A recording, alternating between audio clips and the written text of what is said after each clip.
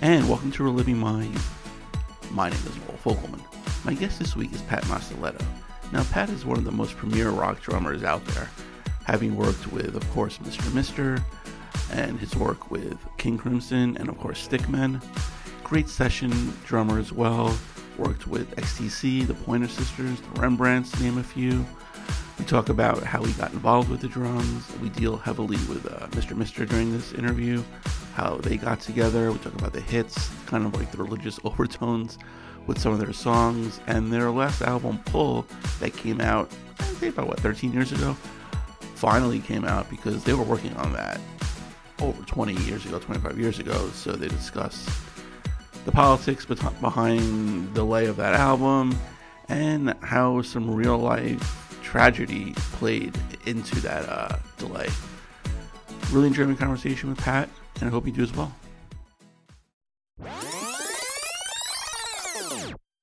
So, Pat, thank you so much for joining me today. I really appreciate this. You're welcome. Yeah, I know we've been trying to get in touch with each other even before the pandemic. So, what's like the last 2+ years been like for you? Wow, was it that long ago you asked me this interview? Quite some time. Yeah. Pandemic. Well, I stay busy. I've done so many things since then. When we started the pandemic, we were with Stickmen. We were just starting to do some gigs in China and Japan. So we were in the Chinese gigs canceled, and then we were in Japan the very end of February, and we were the last international act to play in Japan. We had arrived on Thursday. Tony Levin, Marcus Reuter, and Gary Husband was our special guest for that gig.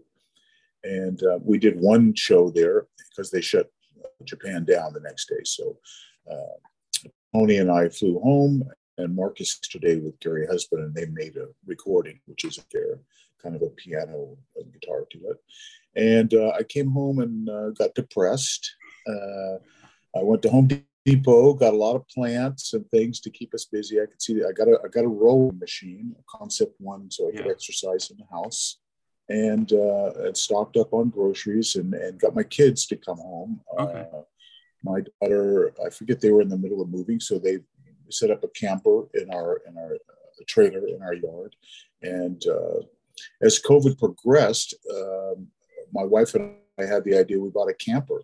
Okay. So we wanted to travel and see family, take advantage of the time. We took a camper. The two of us drove. I drove about a month-long trip. We went out to California and saw family up into Oregon and Portland and came back. And then I kind of got back into recording. That I was recording something with my wife that we'd started the year before. She had an idea to make a softer version of some of the King Crimson songs. Okay. So we've made the Romantic's Guide to King Crimson.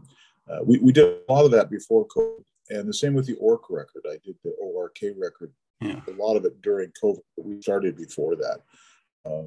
And we only finished that record last year. I can't think, but there are many, many other projects, a lot of gardening.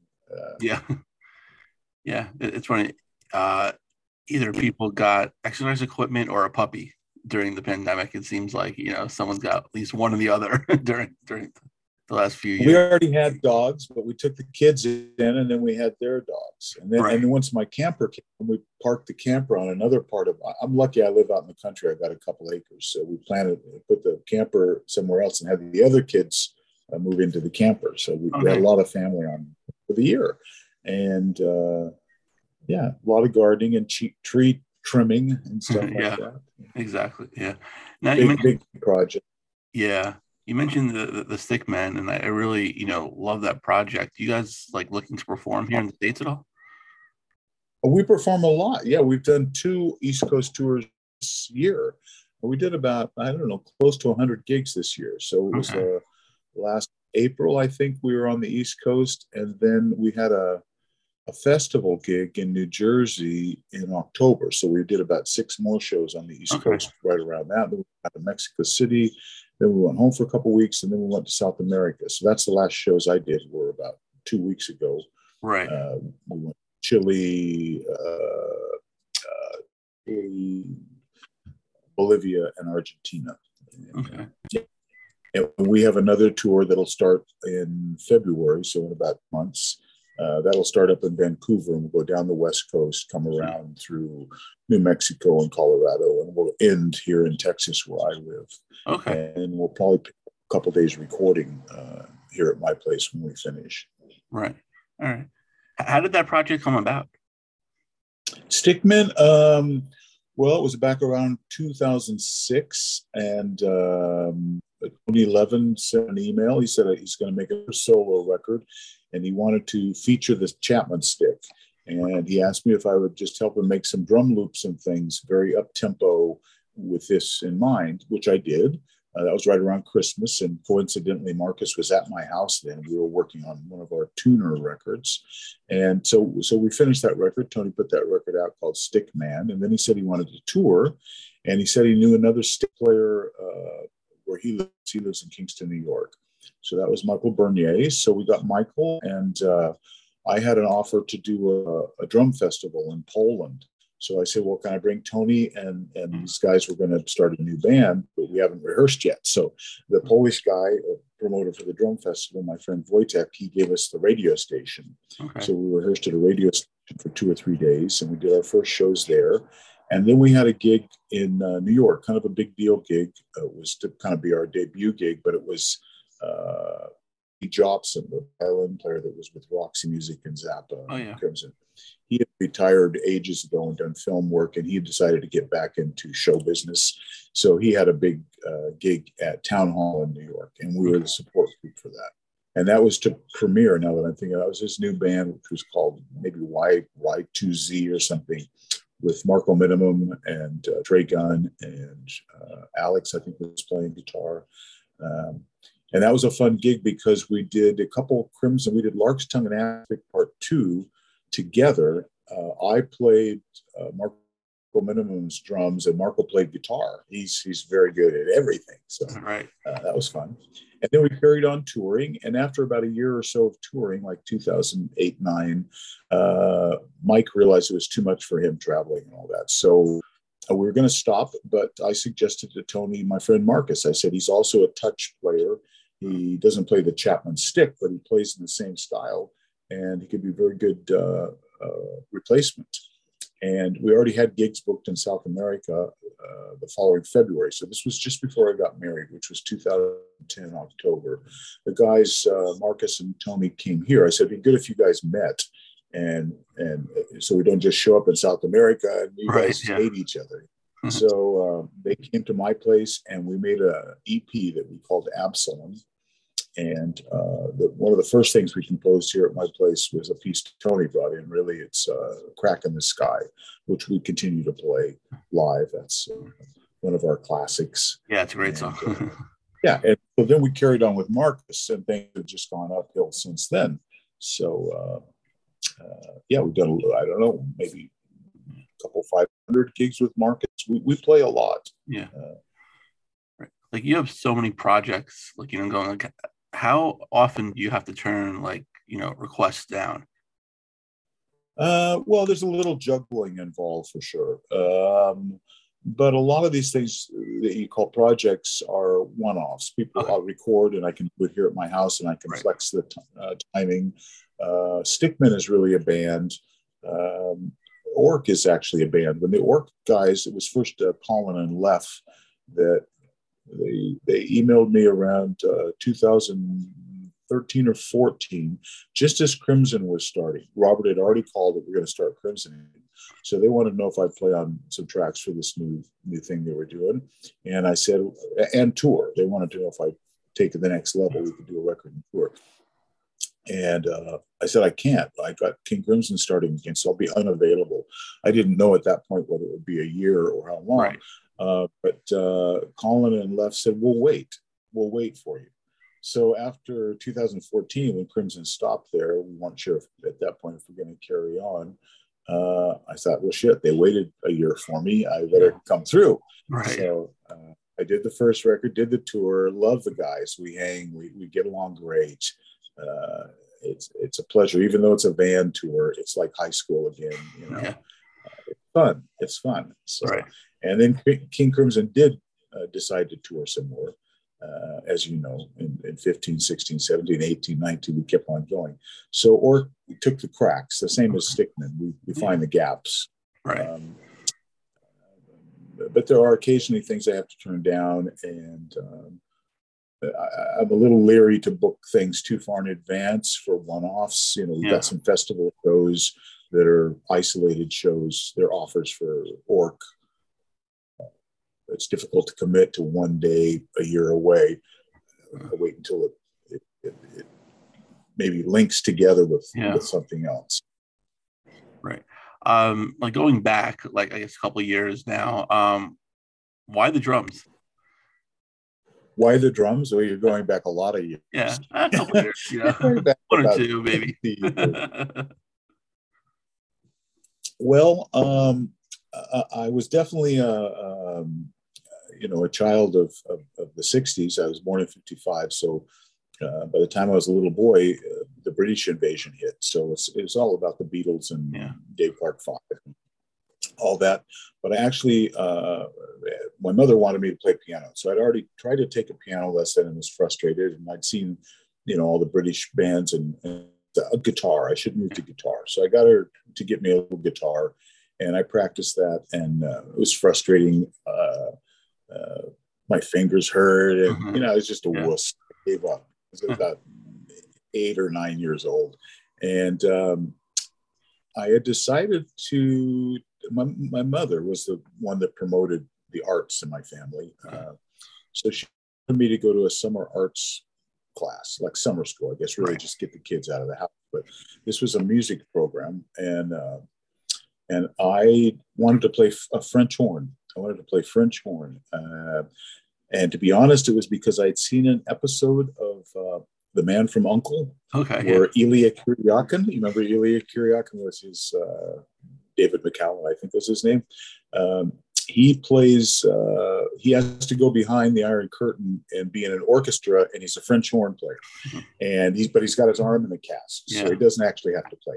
So that episode was just on, and I thought, well, French horn, that sounds really interesting, So I signed up to play French horn, and the first day the teacher came in, he looked around the class and he said, "I need drummers." I guess he looked at me as about 10 years old, and he said, "You've got big hands. You go to the drums." So he put the sticks in my hand. And that class was pretty much just that kind of stuff. But it sort of put the bug in my head that, this is a little easier than guitar. I don't have to worry about the melody and the pitch and the chords, and I can just jump in. And so I did. And we immediately started a band, a grade school band. This would have been sixth grade. I went to Catholic school, and we had to perform for the nuns for our music. We had to sing solo for the nuns. And I hated that. Every year I hated that. And so with my buddies, I say, hey, what if we fucking learn a tune and we play the nuns a song, then they'll let us off the hook. And that's what we did. I think we played The Sound of Silence. That was our first song. Right. I think I had a tambourine, maybe a snare drum. But our repertoire included Rain by the Beatles, but I didn't have any tom-toms. I don't know how we played. Right. The Doors were some of our "Take It Easy, Baby" from the first Doors record was our go-to song. We played the graduation parties, 8th grade, and by the time I was in high school, I had kind of moved back into playing sports. I was doing a lot of football, and but to be totally honest, how this worked, I guess drugs entered my life, and I realized I didn't enjoy the sports as much, and I enjoyed playing in bands. Right. And it was a way to kind of just cut out of school.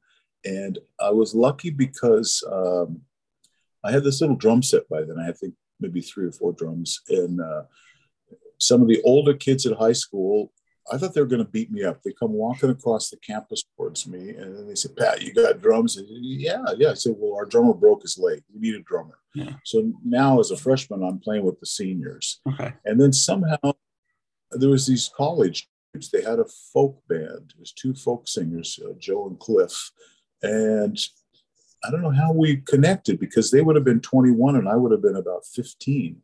I didn't even drive at that point, but Right. we hooked up and I started to play.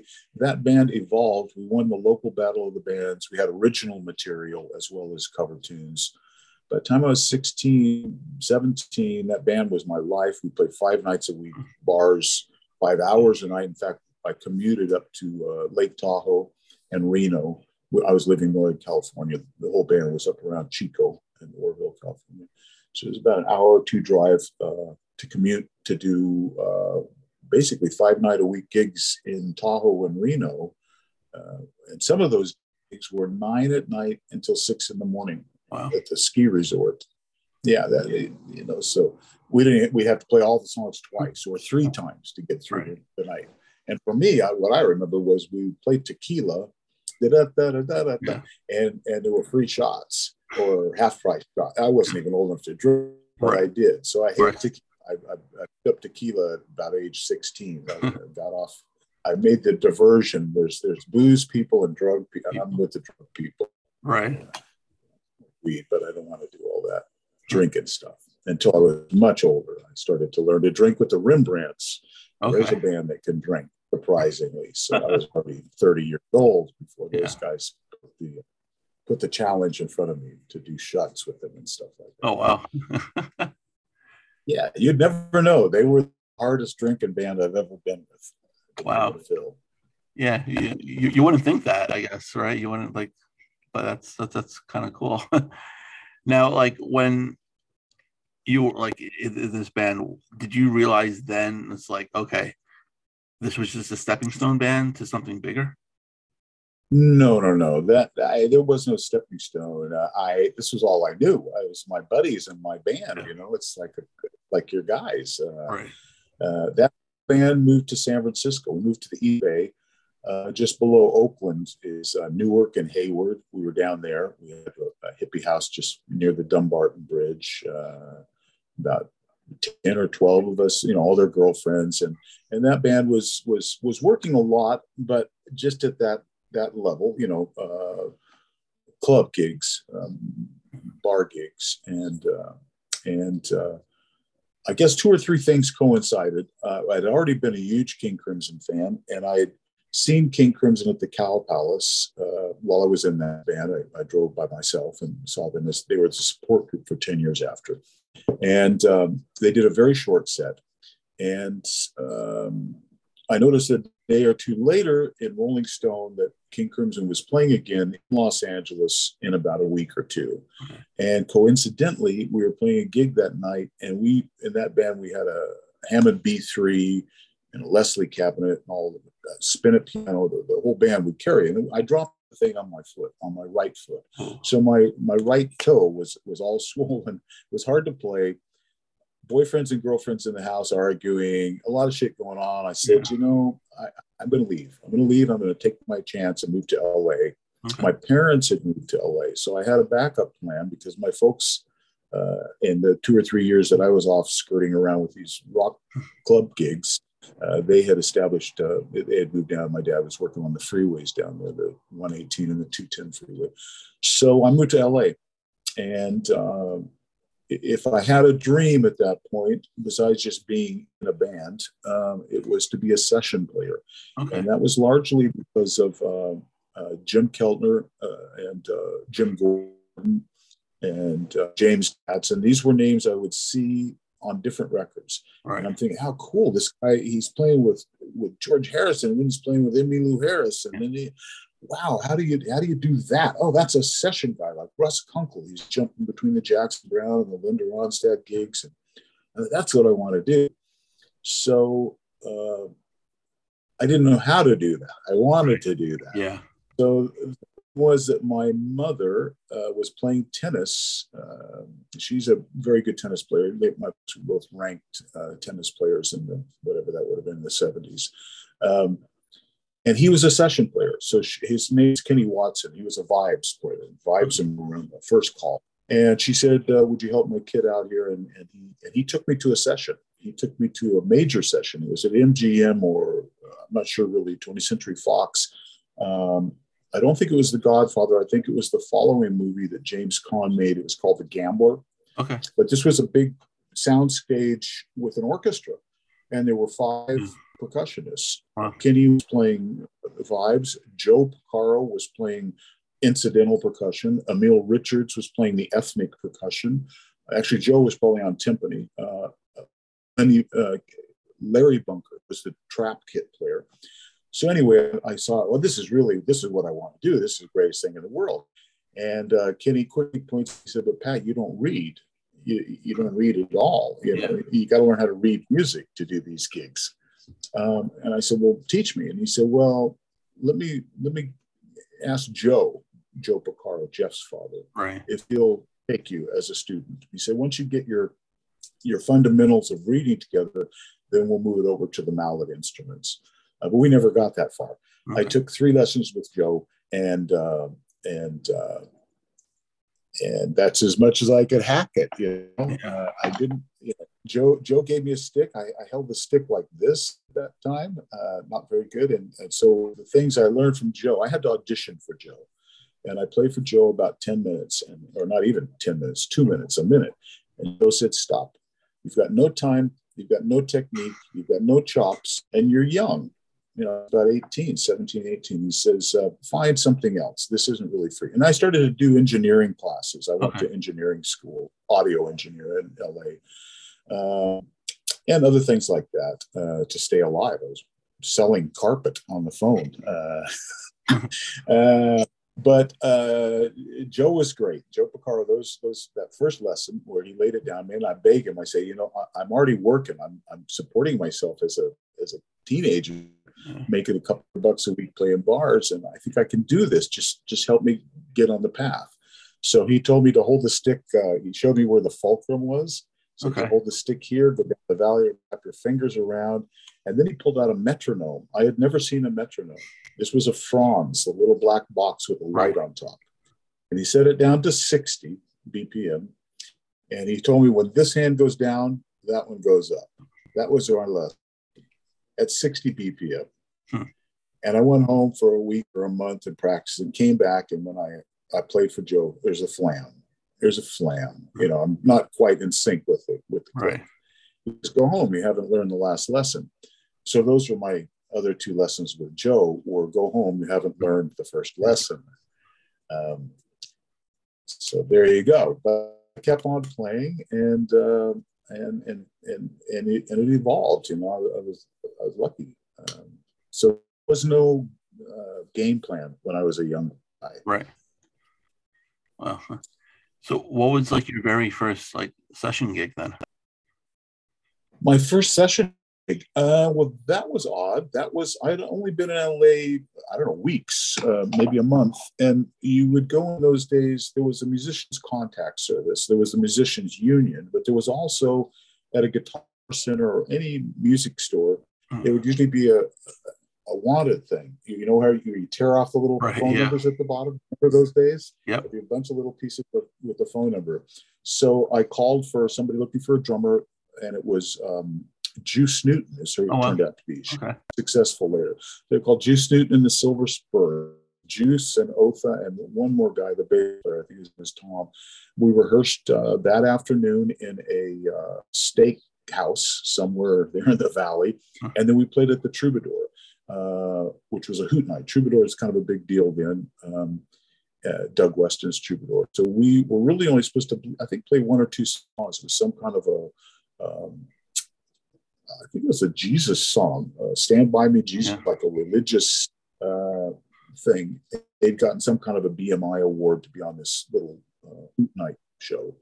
And I made a horrible mistake that night, which I still remember to this day, which was maybe the drums are supposed to come in at the second chorus, but at the first chorus, I very loudly, and the whole, the 2, 3, Otha and Juice, whatever, they turn around and look like, next verse.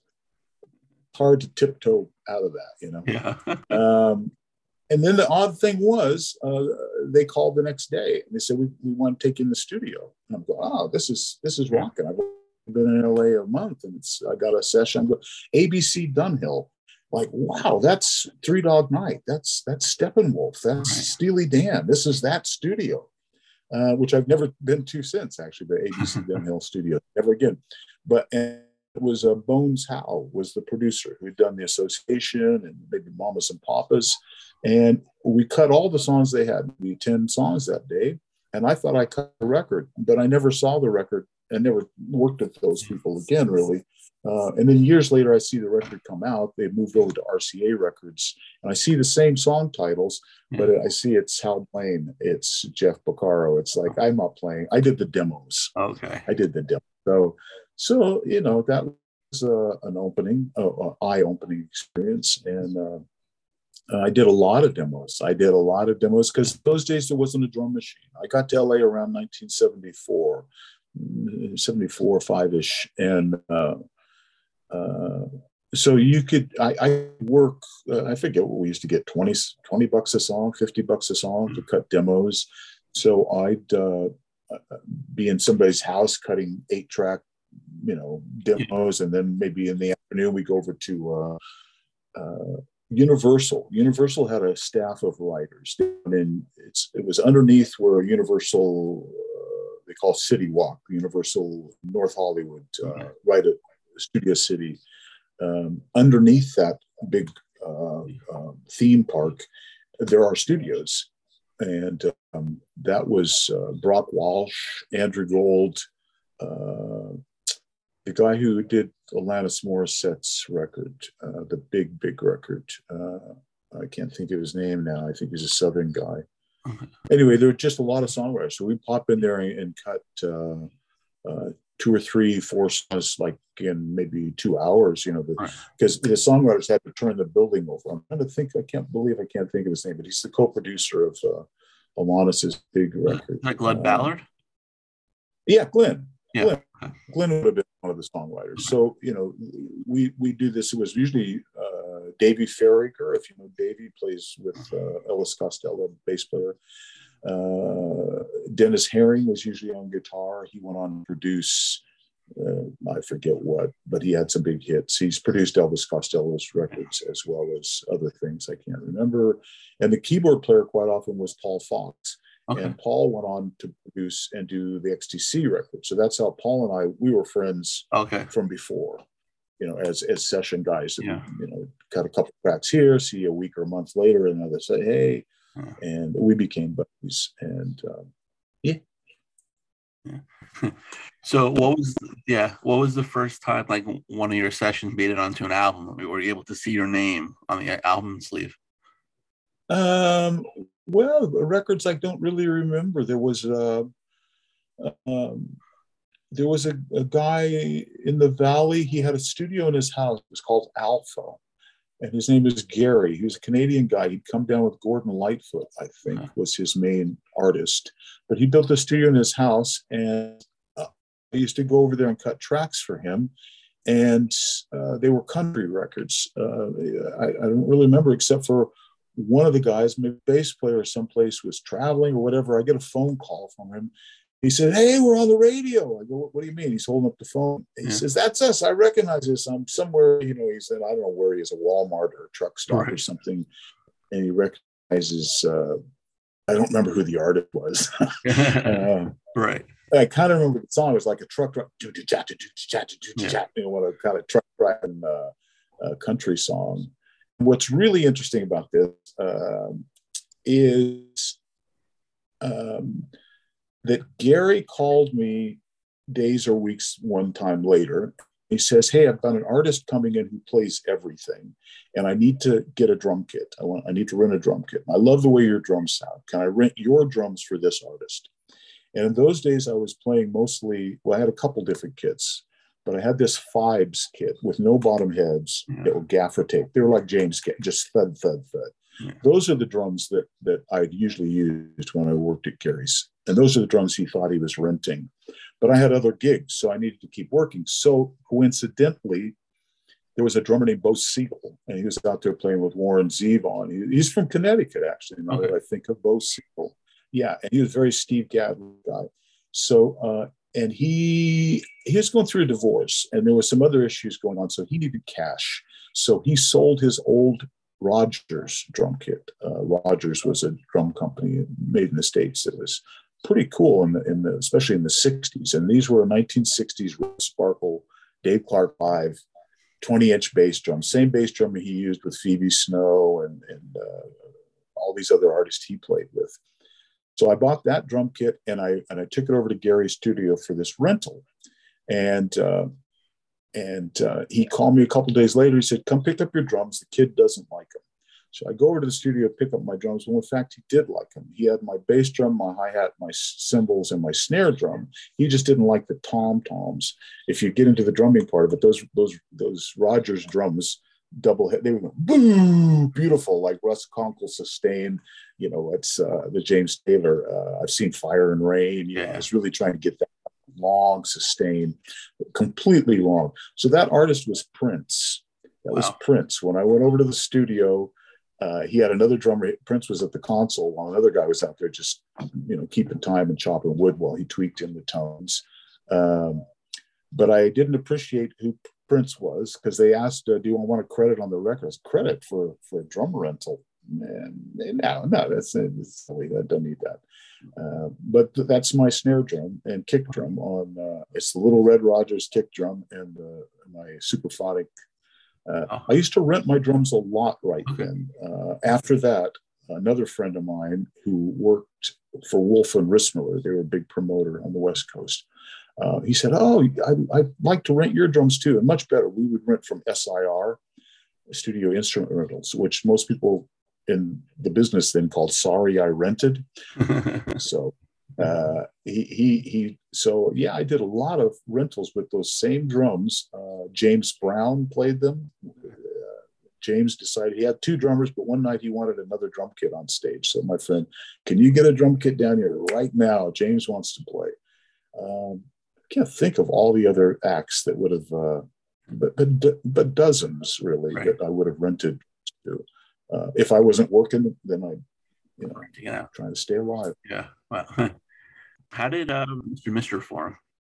Okay. I had a friend, Kim Bullard. Kim Bullard plays keyboards, and he's with Elton John now for the last 10 years. Kim was one of the first guys I met in 74. Right after that gig with Juice Newton, I met Kim the next day at another we did. So we were friends since a long time. We did a lot of bands together, in and out of different things. Anyway, Kim calls one day. He says, "I got a friend, George Giz. He's a manager, and he manages a band called Pages, and they're auditioning drummers. You might want to go on this audition." I said, "Dude, I know that record. That's Vinny. Vinny plays on that record. I'm not going to audition. I can't play that stuff. It's a waste of time, and I'll just, disappoint them." And it was Kim who said, no, they don't want that. They don't want that. They've gone down that fusion-y, jazzy pop thing, and they don't want that. They want to, this is the manager really talking, George, who wanted to steer them towards, as he put it, Hall & Oates. He said they need to get like a Hall & Oates sound where they have a core band, the drummer and the bass player, guitar player, whatever. So the band will really just be Rich and Steve George, who we call Slug. The Rich and Slug were Pages with the same manager, George, and their cousin, John Lang, was the lyricist. So those four were all, Pages had two record deals. They first were on Epic, and then they were on Capitol. And they were signed both times by Bobby Colomby. And Bobby was the drummer with Blood, Sweat, and Tears. And then he went on to be an A&R man. He signed Jaco Pastorius. He signed Richard Marx, different acts. But he really believed in Pages. So he signed them to Epic. He might have produced the first record. Then when he moved to Capitol, he brought them to Capitol. So their third record was on Capitol. And that's when I met him. So what actually happened was... the day I auditioned, so I had to audition. I go over at Kim, says, "You should go meet these guys, have a play with them." And funny thing that day is I also got a call same day from Blackie Lawless. They were called Wasp. So I had this, which I'm going to go audition for these Pages guys. But and the audition, I was bringing a bass player, my friend James Rolliston, that was playing with Ry Cooder then, and he didn't show up. And I had about an hour. I was working a straight gig, and I went down on my lunch break to take this audition. It was down on Ventura Boulevard, and I was working a straight gig in North Hollywood. And so I said, guys, I got to go in an hour. So Richard Page looked around and he saw a bass hanging on the wall. It was a rehearsal room. It was in the hallway or something. He comes back and playing bass. And so we start to jam and play like that. And a few minutes later, the manager walked in. A succession of people. It was the manager. It was Paul Atkinson, who was, he was originally, he was a guitar player in the Zombies, but he became an A&R guy also. And he had signed, I can't think, Bruce Hornsby was one of his signings. So he came in, and Peter McKeon, who was a producer then, had O.R.k, and they had the #1 record, right? They had 2 or 3 back-to-back #1s. So all 3 of these characters walked in while I was auditioning, and they all looked at us like a four-piece. This is great. They were expecting to see Rich as a stand-up frontman singer playing a little keyboards or something. And they said 4-piece. And so it was like, done deal. When I left an hour later, it was like, see you tomorrow. Wow. It's like, wow. Yeah.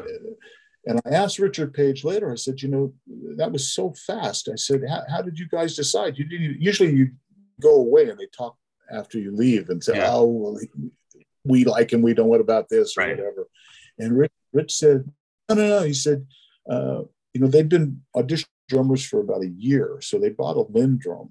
And in those days, the Linn drum was about $3,000. This was like 1982, I think, 1983 about. So they already had a Linn drum. And when I said to Rich, how come you called me that fast? And he said, because you were the first guy who could stay in time with the Linn drum and make it to the end of the song. Wow. And they gave me the Linn drum. They said, after second rehearsal, they said, you can take this. We don't need it now. We have you. Yeah. So I started programming this thing. And a few weeks later, I walk into rehearsal and Richard Page is jumping around playing a riff. He says, oh, dude, I love that. I said, love what? He said, that beat you wrote. I've written a song. We're co-writers. Let's go get you a publishing deal. Publishing? What are you talking about? A drummer? Publishing deal? What are you talking about? I'm not a songwriter. And Richard, oh, yeah, man, this is the shit. So he had taken some patterns I'd programmed here and revoiced them to his instrument. And yeah, they got me a Warner Publishing advance. It's like, whoa, I got $10,000. It's like, whoa. That's great. Then you have to recoup it. Yeah, of course. Yeah. Right. Yeah. Now, what was like the dynamic of the band? Like, was it like just Richard, like Slug, like kind of like leading it, or you guys all have like an equal say? Well, we all have an equal say. There's definitely a pecking order, and there's a the process. You're asking what the process was with the Misters. Yeah, Rich and Slug were very close. They've been together a long time. Right. And generally, what happens is Rich would start something, and then Slug would help him finish it. Slug would, let's take it here. Let's go here. We need a bridge. We need a B section. We need an intro, whatever it is. And the third person not to be forgotten is John Lang, who was Rich's cousin. And John wrote lyrics. So he would quite often take, maybe Rich was just emoting vibe, and he would transcribe that into actual words. And where this really paid off. So the first record was largely already written when I joined the band. Those songs were already done, with the exception of one or two things, like I mentioned, that Rich jumped on that beat for Life Goes On is the name of that track on the first record. Second record, now we've been touring. We went out, we opened for Adam Ant, Eurythmics, I can't think, Red Rocker, Take My Breath Away, Berlin. Oh, yeah. Did a lot of openings. We were 4 guys in a car together for a year. Yeah. And playing sometimes arenas, stadiums. So we developed our sound more like that. And we started composing material for the next record. And we did most of that in a rehearsal room. So very different. We're all together jamming, and John Lang is bringing up lyric ideas to Rich while we're playing. So now the exceptions to that, there's 2 exceptions on the record, which are the 2 hits. Broken Wings, Rich started that. He had a house in La Cañada, and it was up near Pasadena. And it was over the weekend. We'd go up there 5 days a week to songwrite, sort of semi-acoustic with a Linn drum and low volume. And we'd gone home for the weekend. We came back on a Monday, and Rich had Don,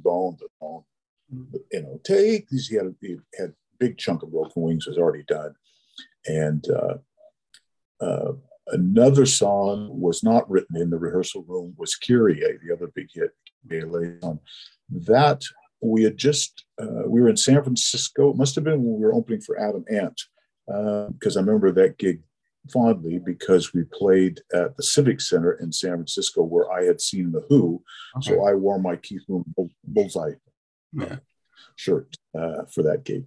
But Rich had come to me that afternoon and said, "Hey, we've been working on a demo for Al Jarreau. See what you think of this." Maybe threw me a cassette or whatever it would have been. And we said, "We need a better groove for this," or whatever it was. And that song was Kyrie. And when I heard it, it was kind of a Latin, something up like that is what I remember. And I thought, wow, I can't play that, but I could play kind of more of a Zeppelin beat. And so that's what I suggested to the guys. What if we bring the tempo down and do like the bass line with these little hits and things. So that's kind of how we wrote. I mean, as far as, the germ of the idea would usually come from Rich and Slug and John, and then we would all glob onto it. But there were definitely songs like Welcome to the Real World, Run to Her, Is It Love, Into My Own Hands. About half that record was we were jamming, playing together in the rehearsal room, usually at pretty good volume. And these things were, you'd play it a couple of times and then say, "Oh, let's cut that section out. Let's move this section over here," that kind of thing. Yeah. When you guys were recording, were you aware of kind of the religious overtones of those songs? Well, I grew up in the church. I mean, I grew up in the church. I went to Catholic school. We were phrased that. Right. I grew up with a nun, 8 years of nuns. Rich, on the other hand, he kind of did grow up in the church. He was, before he went to Phoenix, I think his family was from Alabama or someplace, and there were preachers in his family. So I was aware of the religious overtones. Yeah, I mean, I knew what I used to ring. I was an altar boy. So in those days, if you remember, Kyrie eleison, you ring the bells for the altar boy. So 3 times you ring the bells. So yeah, I definitely remember that. I thought, what a weird way to write a song, John and Rich. It's like, what are you really going to keep this lyric? But it was a thing. I didn't think about it in terms of Broken Wings until as we started to tour and do more and have success. People interviewing us would ask why we were hiding our Christianity. Okay. I remember some questions like that. And we'd kind of go, what do you mean? And they said, well, with all the success of people like Amy Grant and U2 that aren't afraid to expose their Christian beliefs, why are you guys not, promoting it, exposing yourself, promoting yourself as a Christian band? And we looked at each other because we're not a Christian band. We want to write uplifting songs. We have spiritual vibes. We don't want to promote any religion. I think we could all agree on that a lot of the problems the world's in, they stem from religion. It's right. Good intentions, but it's I don't know if there's one God or a million gods, but let's just stop arguing about it. That album, it blew up. It was everywhere. Is Love is my favorite song by you guys.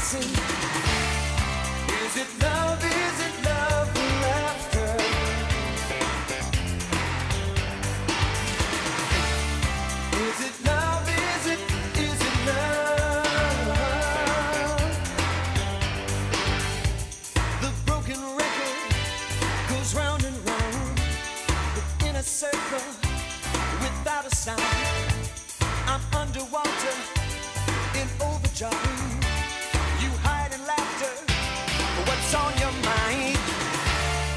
Is it love? Is it love you're after? Why don't you tell me? Is it love? Is it love?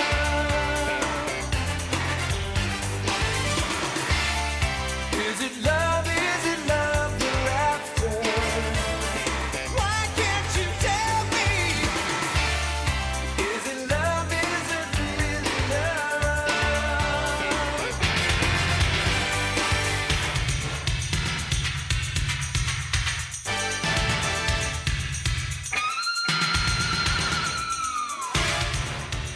We were also, as session players, we were playing with Christian artists. There's a guy named Paul Clark that I remember we all played on that record. It was a big, huge Christian hit. But we didn't promote it as us it was his record. We were just sidemen on the record. Yeah. So, yeah. How often were you like playing sessions while with Mr. Mister? oh, quite a bit. We were all doing sessions when we met. My lucky break, if anything, was in the late 70s. Mike Chapman and producer Mike Chapman. They were called Chin and Chap, and they did the Sweet and Blondie and the Knack. And Mike signed, he signed her, Shandy, this girl Shandy. I was simultaneously also playing with Holly Penfield and Chin and Chap. Nicky Chin, the Chin part, he signed Holly. So they bring those two artists into their office to sign papers, and they realize both have the same drummer. So anyway, it was a problem at first. Mike scolded, brought me in the office, and he and Nicky said, "Oh, you can't be in two bands. This is a disservice to your artist. You've got to make a choice, one or the other." And I said, "Oh, good friends. I've been working both for 2 years, making demos, playing gigs, trying to get it. I didn't know they both end up with a record deal that would converge at the same place. But okay, if I have to make a choice, then I'll choose to work with Holly." And then a month or so ago, and they're making Shandy's record, and they call and say, "We've never found another drummer. She's pissed off. Can you come back? We'll give you permission," is I think what they said. "We'll give you permission to spend 1 week or 2 weeks cut Shandy's record, and then you go right back to Holly." So okay. So but Mike started to use me for other things. So and Mike, this is Mike Chapman. We did a lot of demo things for other artists and stuff with Mike DeBars, and Holly Knight was a songwriter then that had a lot of big, she wrote Love Is a Battlefield with Mike. I was around all those days when all those things were going down. And that was probably my luckiest break was, and the thing about Mike was he was so successful that there's a studio in LA, Ocean Way. I knew it as United Western. Now I think it's called Cello or something else. But some of my first sessions were there back in 74, 75. So this was a few years past. This was around 79 when Mike, he leased one of the rooms for a year at Ocean Way. So they would put in the console that he wanted. So he had the room leased out for a year, but he would go to New York to do Blondie. He'd record at the Power Station. So the room was free. Right. So he just threw the key to Holly and Shandy and the bands like me. He said, "You guys just write songs, just go in the studio every day, just give me more tunes." So I had months where I could, for free, record at the best studio in the world. Ocean Way was number one, man. And hear playback and try things. Oh, what if I move the packing in my bass drum? Take the pillow out, take the pillow in, tuning and arrangements and things that I learned from Mike Chapman was very much about double tracking things. So if I played something, I had to be able to play it well enough to play it over and over again. So he could multi-track it. I forget what your question went, but yeah. I don't know. I would just say when you were in the Misters, how often would you provide session work for other artists? Oh yeah. So definitely, I was doing other stuff all the time, and so were Rich and Slug. Yeah. And one of those things I did on the side was Danny and Phil, who became the Rembrandts. Right. Okay. So I played with Danny and Phil since before I knew the Misters. I'd been cutting their demos. They were called Great Buildings, and they might have had a different name. And actually they'd gotten a disagreement, Danny and Phil. So Phil had left; he'd gone back to Minneapolis. Mhm. So it was Danny's first solo record that we did with Peter Coleman. Peter Coleman was Mike Chapman's engineer, Okay. and then around the time of Nick Gilder and Pat Benatar, Mike. Well, actually, to be honest, Mike was drinking a lot, and there was a lot of blow in those days. So things were getting really weird. And Mike would let Peter finish the records. So that's how I came to Nick Gilder. I played on Nick Gilder's records, stuff like that. And Peter Coleman produced Danny Wilde's first record. Danny and Phil were together on that record. Right. I forget quite. Oh, I know how it worked. That Danny had gone to a show, and he saw Chris Blackwell at the show. He recognized Chris Blackwell. I'd never known what he looked like. And he passed him a cassette. And then a few months later, he gets a call from and now what was interesting was that the tape he passed was Danny and Phil. But he called Danny. So Danny got the record deal. Oh, wow. Even though these were songs that Danny and Phil, and there was a bass player involved. There's three of them at that point. So it turned into Danny's solo record. That's when Phil said, I'm out of here. Okay. And then maybe solo records for Danny, which were going on simultaneous with Mr. touring and other stuff. I think that girl Vanity. That, I played on. That was the same time as the Misters. I think Kevin Raleigh had a hit. It was same simultaneous. There was a time when I turned on the radio in LA and found maybe three of things I'd worked on playing on different stations at the same time. It was like, wow, this. Yeah. So how hard was, to follow up like, the huge album with Welcome to the Real World with Go On, which I love. Go On. It's a completely, different change of pace from Welcome to the Real World. Were you guys kind of surprised it didn't do as well? Because I love that album. I think it's fantastic. We were surprised. We thought we had momentum that would carry over. I certainly recognize that we completely changed the sound of the band. Paul DeVilliers, that we did Welcome to the Real World with, got this enormous drum sound. And with Kevin Killen, who did the Go On record, the sounds were much smaller, much more real, but to my ear, it's a smaller sounding record. And we've been playing those songs live. We've been touring, playing Watching the World, Stand and Deliver. Half the record we've been playing live, and 20,000 people in the arena going nuts. So we're really surprised. Wow, it's over already at radio. It went like 3 weeks. It turned around. What you need to know is that we were on RCA Records, and by the time before we even did Go On, the president of RCA Records was Jose Menendez, the guy that got shot by his kids. If you remember this, he was gone. Somebody else had taken over. And even the third regime had come in, because I remember we went to take pictures holding our gold records. You do this for Billboard magazine with like a couple of the big guys from the president of RCA or whatever. We're standing with our gold records, and he stepped out of the picture. The A&R guy stayed with us, but the one guy, I forget his name, he stepped out, and I thought, and he said, "This isn't my record." You know what I mean? So he recognized that the record was already hit before he ever got on board with the company. But to me, it would have said, wow, he's not our pal. Yeah, he's not behind you guys. Jose Menendez actually was kind of our pal. He would come out on the road with us. I live in Austin, Texas now. I vividly remember that he came to our gig, the Misters, when we played with Tina Turner at the Irwin Center here in Austin. That was my first time in Austin. And afterwards, we all went out on 6th Street, the Misters, with Jose Menendez and a couple other record executives, and saw Joe King Carrasco. He's kind of a Cajun. And I remember Jose was a hoot, man. He's drinking up a storm and dancing on the tables. It's like a buddy with us. And then that all changed. In fact, we were completely shocked. We couldn't believe that the kids could have been involved at all. So I mean, that's a completely different story, but yeah, we only knew it from the outside, so we didn't really as much as we thought. Right.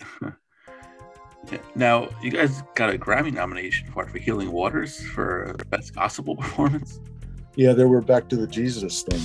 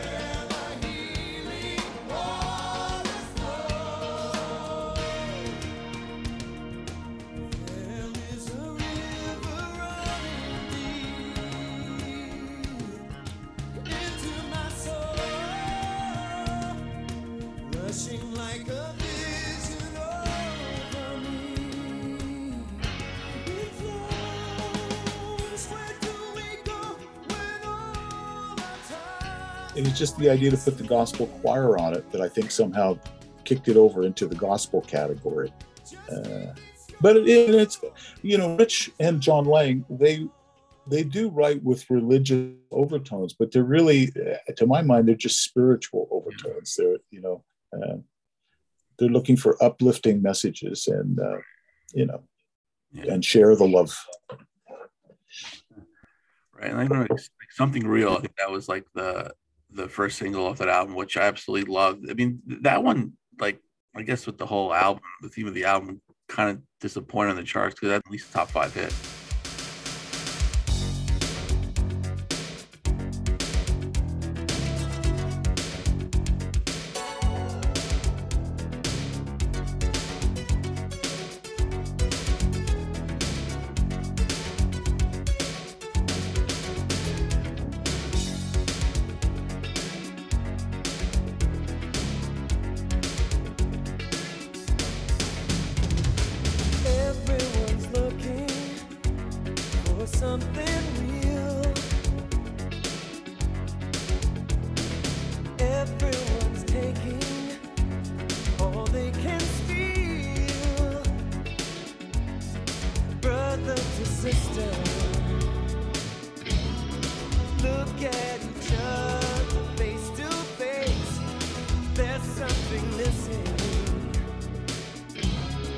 Here in this human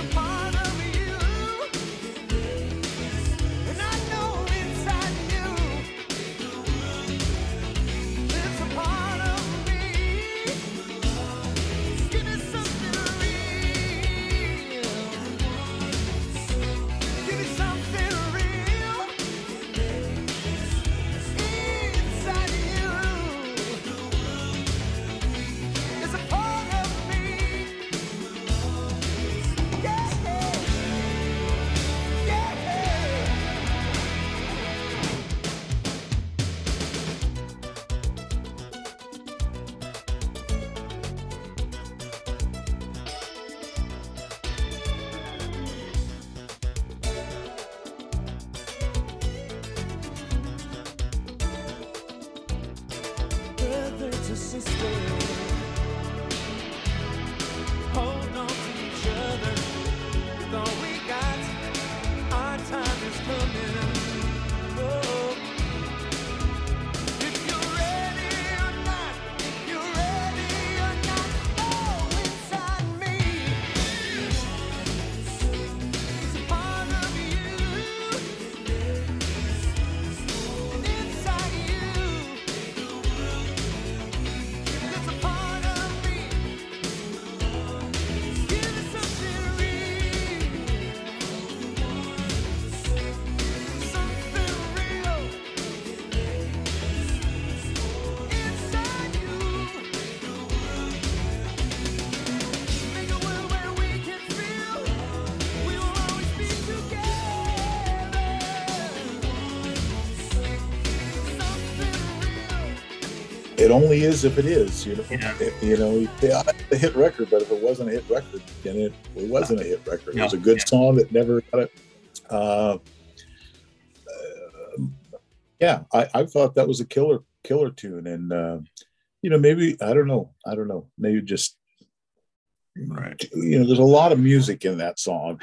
When I'm thinking back on, maybe if we just stripped it down and just used the chorus hook and not, there's so many sections. Right. I don't know. Yeah. I have vivid memories of doing the video. Have you ever seen that video? That's a pretty for, wild video. Yeah. Yeah, that was.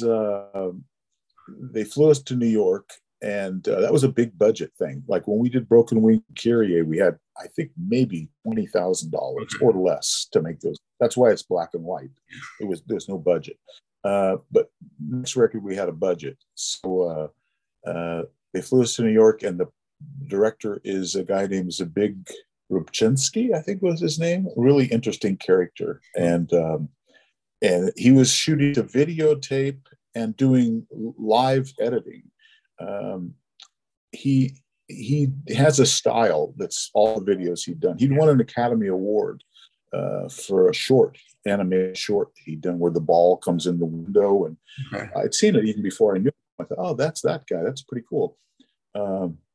Anyway, it was a long week. We went there for like a day or two, and it took like 10 days. It just the amount of work to make that kind of a video. It's a fun video, and like that song was out like for a long time before the album came out. I think it was in like Youngblood, the movie Youngblood. Oh, yeah. I don't remember the order, but you're absolutely right. We were lucky. We had quite a few songs pop into movies. That Rob Lowe movie you just mentioned, and Black Rain, Michael Douglas movie. Yeah. Originally, we thought we had the theme song for that. I forget which song we'd written, or that Rich had written. Yeah. It was a couple. Oh, that Staying Alive, not Staying Alive. What's it called? Stand and Deliver. Yeah. That it was a movie with Edward James Olmos, and that was already a done movie. They'd already finished it when they attached our song to it, and then they changed the name of the movie to that song. So it wasn't originally called Stand and Deliver.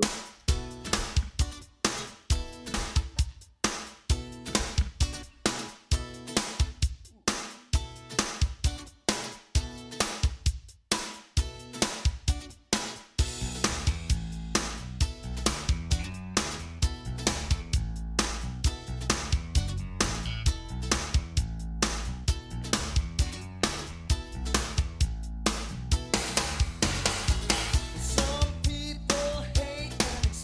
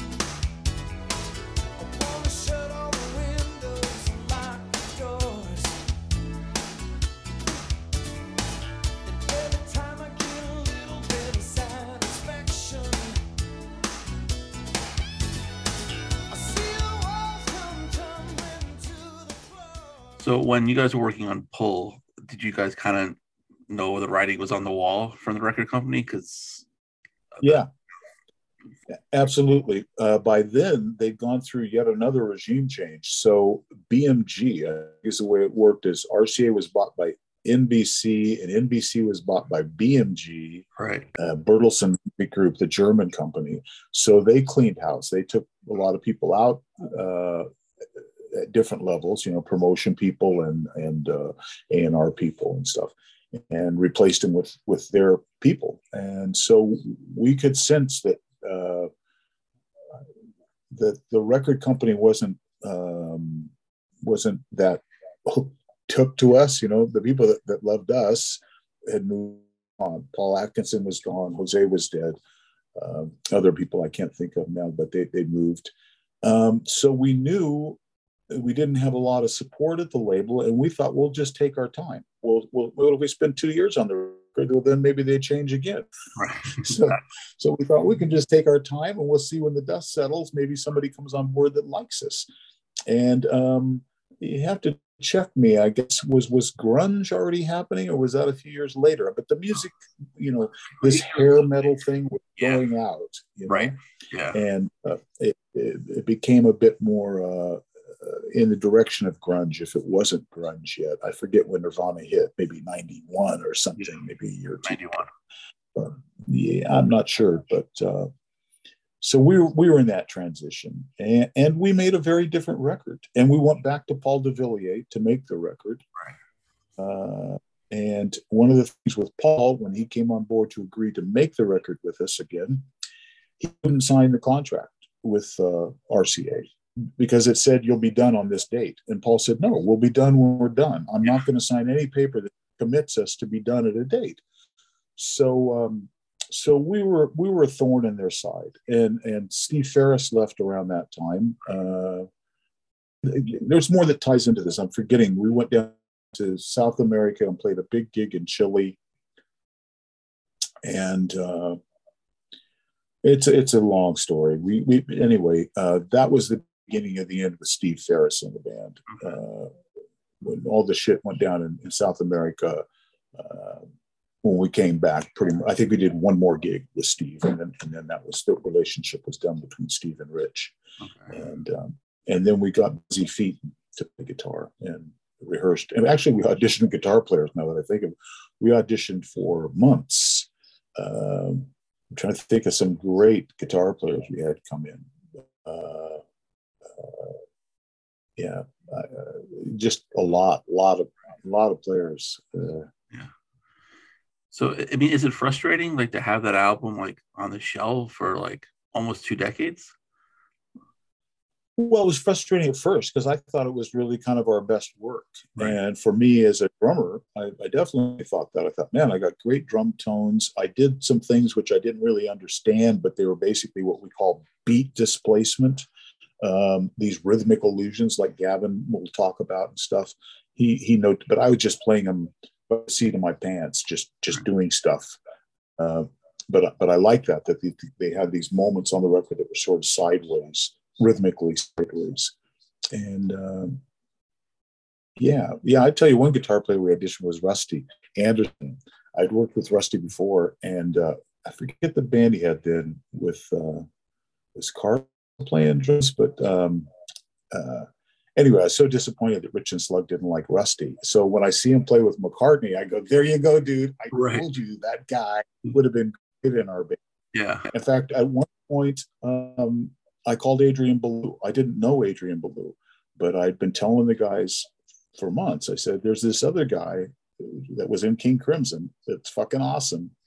And at one point, Rich and the manager, George and Slug, they say, you like him so much, you go call him. So I tracked down the manager's number, and I called, and I know this now because I talked to Stan, his manager, when I work with Adrian later. I said, remember I called to say, would Adrian want to join the Mystery? He said, oh yeah, I remember that call. I said, we had just gotten a call from David Bowie for Adrian to be the band leader for the second time when he toured with him, I guess, late 80s. He said, so I said, yeah, that's why that never happened. Yeah. So. Right. Yeah. So when it did come out, like it's a different sounding record. I mean, was it kind of like a sense of just like relief that it was out there for everybody, or is this like what was your feeling when it first came out? Well, the bootlegs had been out already. Right. Yeah. Uh, No. we never really finished the record. The mixes, those were what generally happens from my experience. The best way to mix, you go in, you do a lot of mixing, and then you go away and listen to the mixes for a week, and you come back and you know exactly. You have a list. You go, we got to fix this, we got to change that. So then it's very concise, and that's where we were at. We had done our very very good, almost done mixes, Yeah. and then we never got to go back. So when we just let it sit there. So when we started talking about putting it out, we thought, well, do we finish the mixing? We decided just fuck it. Let's just what it is what it is. So yeah, I was disappointed it sat there. You know, it was wafting around on the internet, you know. So but those weren't necessarily very good copies. You know, Right. they might more hisses, or well, I don't forget. Maybe they were a different alt mix or something. I can't remember. Yeah. You guys ever talk about just getting back together for another album? Not really. No. We talked about it for about a second, and you know, I think those days are behind us now. More recently, there's been a couple offers that have come around, and no, it's not going to happen. Right. Yeah. When was the last time you spoke to Steve? Steve Ferris, Yeah. Steve George. Steve Ferris. Sorry. Steve Well, Ferris. we email all together. You know, I haven't physically actually spoken words. Maybe with Rich and George in the last year or 6 months, sometimes Paul or whatever. But with the full 4 or 5 of us, with John and Steve and Steve. No, just recently, I'm trying to think. Oh, because I do this camp. I do a camp in the Catskills up in New York. Okay. We do it every August. It's Adrian Ballou, Tony Levitt, myself, and we're the hosts of this camp. And we have other musicians as well. And about 50 to 100, now we're up to about 100 or 120 people that are campers, pay to come here. And one of the things we do with them is we jam with them, we play with them. So each night we'll figure this out ahead of time so that people can be rehearsed. Yeah. But we'll do a couple songs each. So maybe Tony's going to play a Pink Floyd song with some of the campers, and then they'll maybe want to do a John Lennon song, and Adrian will do a Bowie song or one of his songs or something. So for me, sometimes they want to do an XTC song or a Jude Cole song or whatever it is, but the Misters. So just this last time, we in the past we've done Kyrie and probably Broken Wings, but this last year at the camp we did Black White. Okay. It's the opening track of Welcome to the Real World. Right. A pretty good version. So I sent that to Rich and Slug and Ferris. Yeah. So just a week ago. So about a week ago, we were all texting together. Yeah. So when I last talked to Steve by typing was just last week. Okay. So I guess like him and Richard kind of reconciled? Yeah. Right. That's good. Now you mentioned like XTC before about how you got in with Paul Fox. Now, what was that experience like? Because I love XTC, and it's a shame that they don't really perform live because of Andy. But like, what was that experience like performing with them? What was wonderful? I was a huge fan of the band. I was really surprised when Paul called and told me I had this gig. He says, I got another gig for you or something, because I do a lot of little things with Paul, sometimes just an overdub. Right. Robin Hitchcock, they did it. Robin Hitchcock and the Egyptians, they'd already had their drummer, did the record.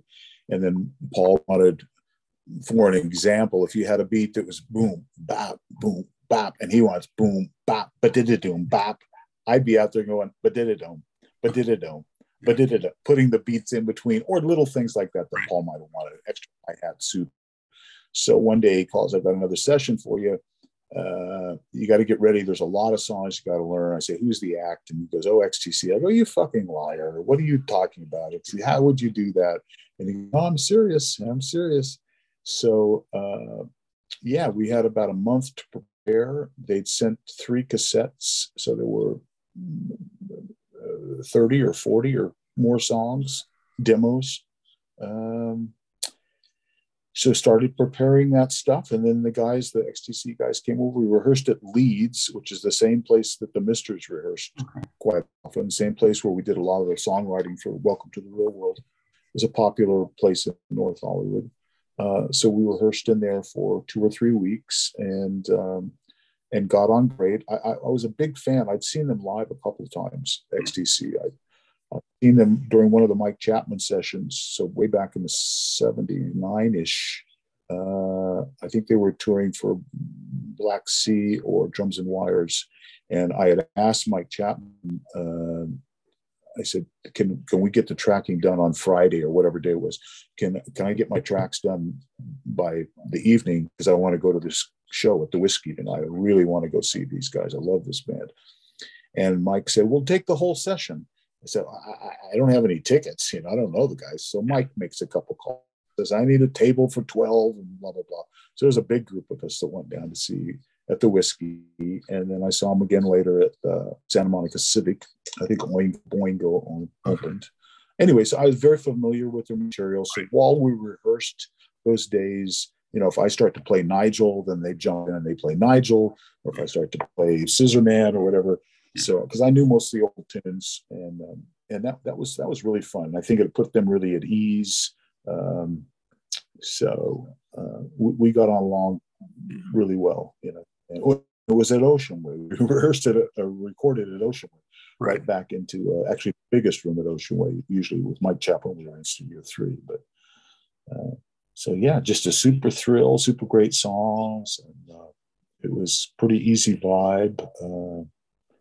I think they booked 2 weeks to cut the tracks, and Paul told me going in, he says, I don't know how this is going to work out with these guys. They don't really know you, Pat. They're taking you basically on my suggestion. He says, but he wanted to tell me, he says, I want to get Tony Williams to play on the record. He says, so I want to tell you right now, this song, Chalk Hills and Children, you don't get to play on that. You can rehearse it. Right. But when it comes time to track it, I'm going to bring Tony Williams and Mark Isham. And said, no problem. That's fantastic. I can't wait to hear XTC with Tony Williams. And because we were ahead of schedule, like I said, they had Ocean Way booked maybe 2 weeks, and maybe we were or 3 weeks. I don't remember really, but we were ahead of schedule. So they said, hey, let's take a go at that song with Pat. And I said, oh, great. Right. So we did Chalk Hills like a couple, 3 takes, and they liked it. So they never had Tony come down. That's great. It worked out for you. Yeah, totally. But I mean, Pat, I really appreciate your time today. I mean, I can go on, that's a bad pun, but I really didn't mean it that way. And, talk about so much more with you. But like I said, I really appreciate your time today. Best of luck with everything. Catch you later, man. All right. Bye.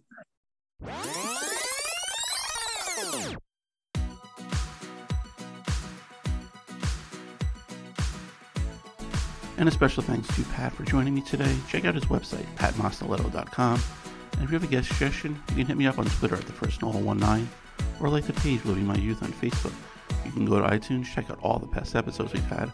While you're there, please rate and review the show. Don't have iTunes? Not a problem.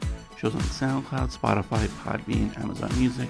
Basically, wherever you can find a podcast. A new episode comes out every week. Sometimes. Stay safe, everybody. We'll see you then.